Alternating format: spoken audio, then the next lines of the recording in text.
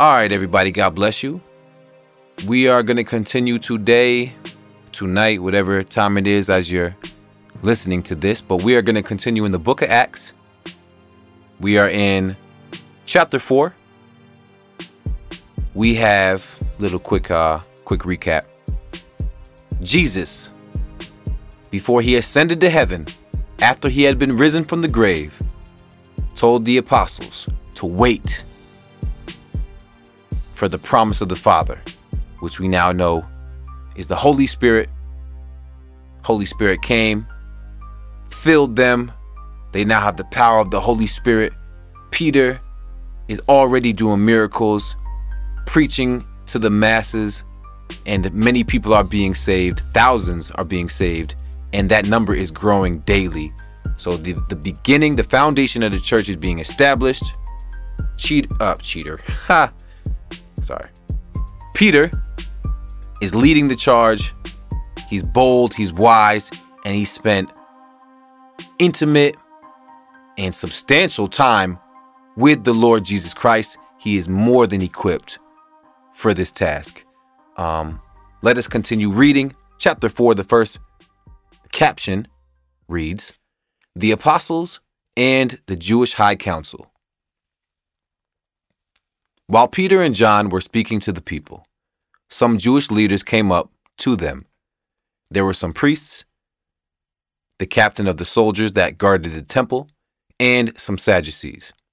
They were upset because of what Peter and John were teaching the people. By telling people about Jesus, the apostles were teaching that people will rise from death, because they're teaching that Jesus was crucified and rose from the grave 3 days later. Verse 3, the Jewish leaders arrested Peter and John and put them in jail. Dang, just off of what they were preaching, they arrested them. So they kept them in jail until the next day.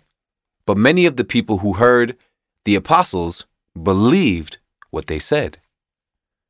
There were now about 5,000 men in the group of believers.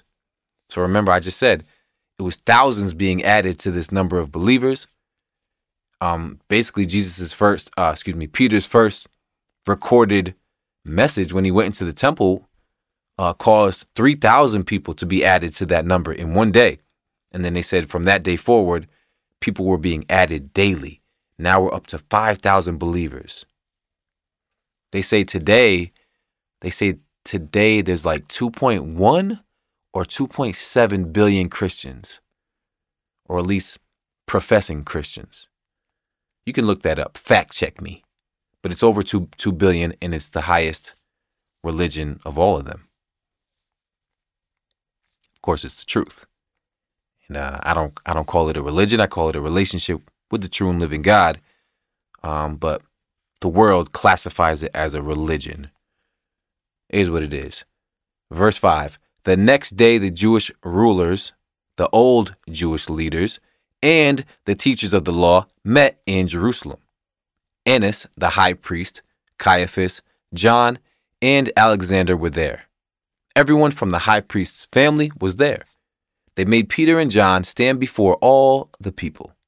They asked them over and over, "How did you make this crippled man well?" Remember, Peter walked by this beggar who was crippled from birth. He said, "I don't got money to give you, but what I do have, I give you. In the name of Jesus Christ of Nazareth, stand up and walk." And the man did, and the people were amazed. And now Peter and them got arrested, and now they're being questioned. "How did you make this crippled man well? What power did you use? By whose authority did you do this?" Then Peter was filled with the Holy Spirit and said to them, "Rulers of the people and you older leaders, are you questioning us today about what we did to help this crippled man? Are you asking us what made him well? We want all of you and all the people of Israel to know that this man was made well by the power of Jesus Christ from Nazareth. You nailed Jesus to a cross, but God raised him from death. This man was crippled, but he is now well. He is able to stand here before you because of the power of Jesus. Jesus is the stone that you builders thought was not important. There's a caption above the word stone. It reads, a picture or symbol meaning Jesus. He goes on to say, but this stone has become the cornerstone. And that's from Psalm chapter 118, verse 22. Jesus is the only one who can save people, Peter goes on to say. His name is the only power in the world that has been given to save anyone. We must be saved through him. Verse 13, the Jewish leaders understood that Peter and John had no special training or education, but they also saw that they were not afraid to speak. So the leaders were amazed. They also realized that Peter and John had been with Jesus. Let's stop right there. They're asking about the crippled man. They're like, Peter, how did you do it? By what power and authority did you do it? Peter then was filled with the Holy Spirit and spoke to them. Basically, the Holy Spirit, as I believe it says in one of the Gospels, if not multiple Gospels, the Holy Spirit testifies concerning Jesus. Look what the Holy Spirit says here through the mouth of Peter. He says, the Holy Spirit says, by the power of Jesus is this crippled man able to stand before you. Jesus is the cornerstone that you builders thought was not important, but now he's the chief. They said Jesus is the stone that you builders thought was not important, but he is the stone that has now become the cornerstone. Jesus is the only one who can save people. His name is the only power in the world that has been given to save anyone. We must be saved through him. Peter spoke these words by the power of the Holy Spirit. Verse 13, the Jewish leaders understood that Peter and John had no special training or education. These guys were fishermen by trade, just very white-collar individuals, just some regular old folk. But when you submit to God, all things are possible. He will transform you and equip you for the work that he wants to get done through you. So they were not afraid to speak, and everybody was amazed. But then they realized Peter, had been with Jesus. So that's a good question. Can people tell from your life whether or not you've been spending time with Jesus? Have you been drawing close to God to the point where people can recognize it? That's a question for all of us. They saw the crippled man standing there beside the apostles. They saw that he was healed, so they could say nothing against the apostles. The Jewish leaders told them to leave the council meeting. Then the leaders talked to each other about what they should do. They said, "What shall we do with these men? Everyone in Jerusalem knows about the miracle they did as a sign from God. It's too obvious. We can't say it didn't happen. But we must make them afraid to talk to anyone again using that name." There's a caption above name. It says, that is Jesus' name. The Jewish leaders avoided saying his name. See Luke 15:2. Let's go there real quick. I'll use a different translation. The NASB, the New American Standard Bible. What was it, Luke? It was Luke 15:2. It reads, "Both the Pharisees and the scribes began to grumble, saying, 'This man receives sinners and eats with them.'" This man referring to Jesus. They don't like saying his name. There's power in the name of Jesus. There is no coincidence in those verses. Then this problem will not be spread among the people. So they're already plotting against Peter and them. They said, we must make them afraid to talk to anyone using the name of Jesus. They don't want this problem to spread among the people. So the Jewish leaders called Peter and John in again. They told the apostles not to say anything or to teach anything in the name of Jesus. But Peter and John answered them, "What do you think is right? What would God want? Should we obey you or God? We cannot be quiet. We must tell the people about what we have seen and heard." The Jewish leaders could not find a way to punish the apostles because all the people were praising God for what had been done. That's how they felt about John the Baptist.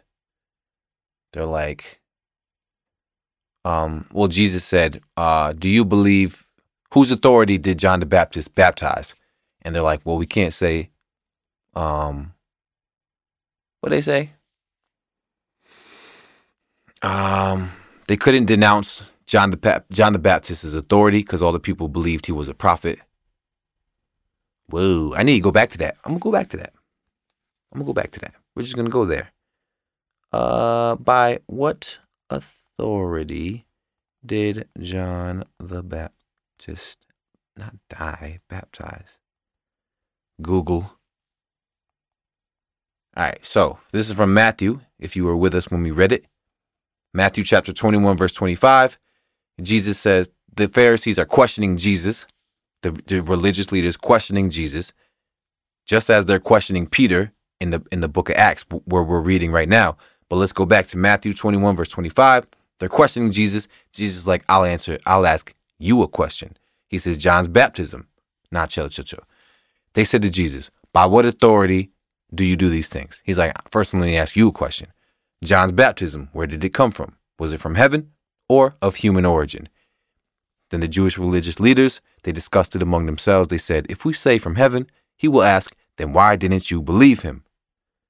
But if we say of human origin, we are afraid of the people, for they all feel and hold that John was a prophet. So they answered him nothing. We don't know.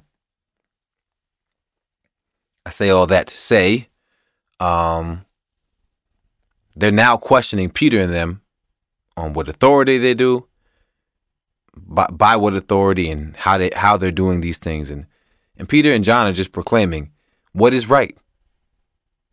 What would God want? Should we obey you or obey God? We cannot be quiet. We must tell the people about what we have seen and heard. They go on, and it goes on to say the Jewish leaders could not find a way to punish the apostles because all the people were praising God for what had been done. So the people, just like with John the Baptist, just like with Jesus, they were recognizing the miracle and the work of God. And the Jewish religious leaders could not deny the way that people felt about these individuals. Though they obviously were questioning them and were indifferent about what was going on, they didn't want to lose their good reputation among the people, their popularity. And it wouldn't be popular to persecute these individuals that all the people loved. Their heart is just in the wrong place, if you're catching my drift. This miracle was a sign from God. The man who was healed was more than 40 years old. So the Jewish leaders warned the apostles again and let them go free. Nothing they can do. Peter and John returned to the believers. Verse 23. Peter and John left the meeting of Jewish leaders and went to their own group. They told the group everything that the leading priests and the older Jewish leaders had said to them. When the believers heard this, they all prayed to God with one purpose. That's probably the third time they said that. Everything they're doing is with one purpose, with one accord, on one accord. They said, Master, you are the one who made the sky, the earth, the sea, and everything in the world. Our ancestor David was your servant. With the help of the Holy Spirit, he wrote these words, quote, why are the nations shouting? Why are the people planning such useless things? The kings of the earth prepare themselves to fight, and the rulers all come together against the Lord and against his Messiah. Psalm 2, verses 1 and 2.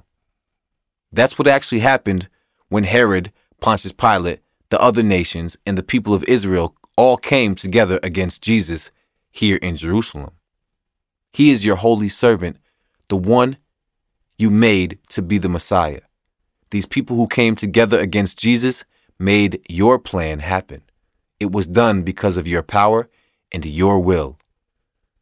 That's interesting because they're praying to God saying that Jesus was attacked by the governing officials because it was your plan and your power, which is just evidence that God uses the plans of the enemy and makes good of them.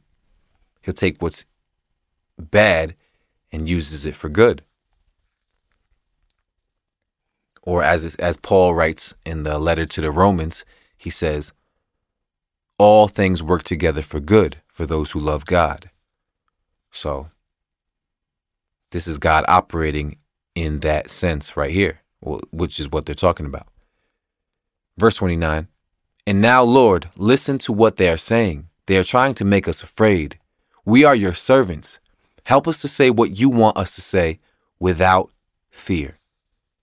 That's a bold prayer, one we should say daily, at least. Help us to say what you want us to say without fear. Help us to be brave by showing us your power. Make sick people well. Cause miraculous signs and wonders to happen by the authority of Jesus, your holy servant. There's a caption above authority. It says literally name. By the name of Jesus, your holy servant. There's authority in the name of Jesus. Verse 31. After the believers prayed, the place where they were meeting shook. They were all filled with the Holy Spirit, and they continued to speak God's message without fear. That's powerful. The believers share. The whole group of believers was united in their thinking and in what they wanted. None of them said that the things they had were their own. Instead, they shared everything. With great power, the apostles were making it known to everyone that the Lord Jesus was raised from death. And we know that great power is from the Holy Spirit. And God blessed all the believers very much. None of them could say they needed anything. Everyone who owned fields or houses sold them. They brought the money they got and gave it to the apostles. Then everyone was given whatever they needed. One of the believers was named Joseph. The apostles called him Barnabas, a name that means one who encourages others. He was a Levite born in Cyprus. Joseph sold a field he owned. He brought the money and gave it to the apostles. So the apostles are leading the charge, praying with the people, teaching people about Jesus, adding to their number of believers, organizing these church, taking care of the needs of the body of believers. Powerful things are happening. People are being healed. People are coming in droves to hear the message of truth about the risen Jesus Christ. And they're proclaiming over and over that it is by his power they do these things. Amen. That's it. Stay tuned for chapter 5. And we'll just keep going and seeing how the church is being established. They're already being questioned and told not to spread this doctrine, so we know things are about to get juicy. But let's see what unfolds. Amen. Let us pray. Heavenly Father, we come before you right now just grateful for the opportunity to read your word or to listen to your word. I pray that everybody under the sound of my voice can receive this word, that the seed lands on good soil. And I pray that it brings forth good fruit, Lord, in due time, that change occurs and the outward lives of the people listening is a reflection of what's happening on the inside, that their spirit person is being changed by the eternal word, the word of God. And that's what your word does. It changes people. We give you glory, Lord. We give you glory. We give you honor. We give you thanks. We give you praise. Let us not take lightly the things and the changes that are occurring.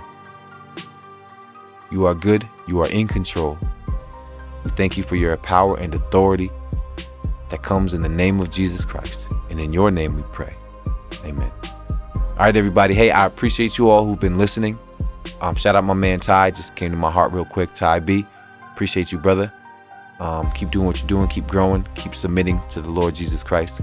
Anybody else who's tuning into this, it's no coincidence. God wants you to grow and grow and grow because he loves you and there's work for you to do. He doesn't need you, but he wants you. Amen. Love you guys. God bless you.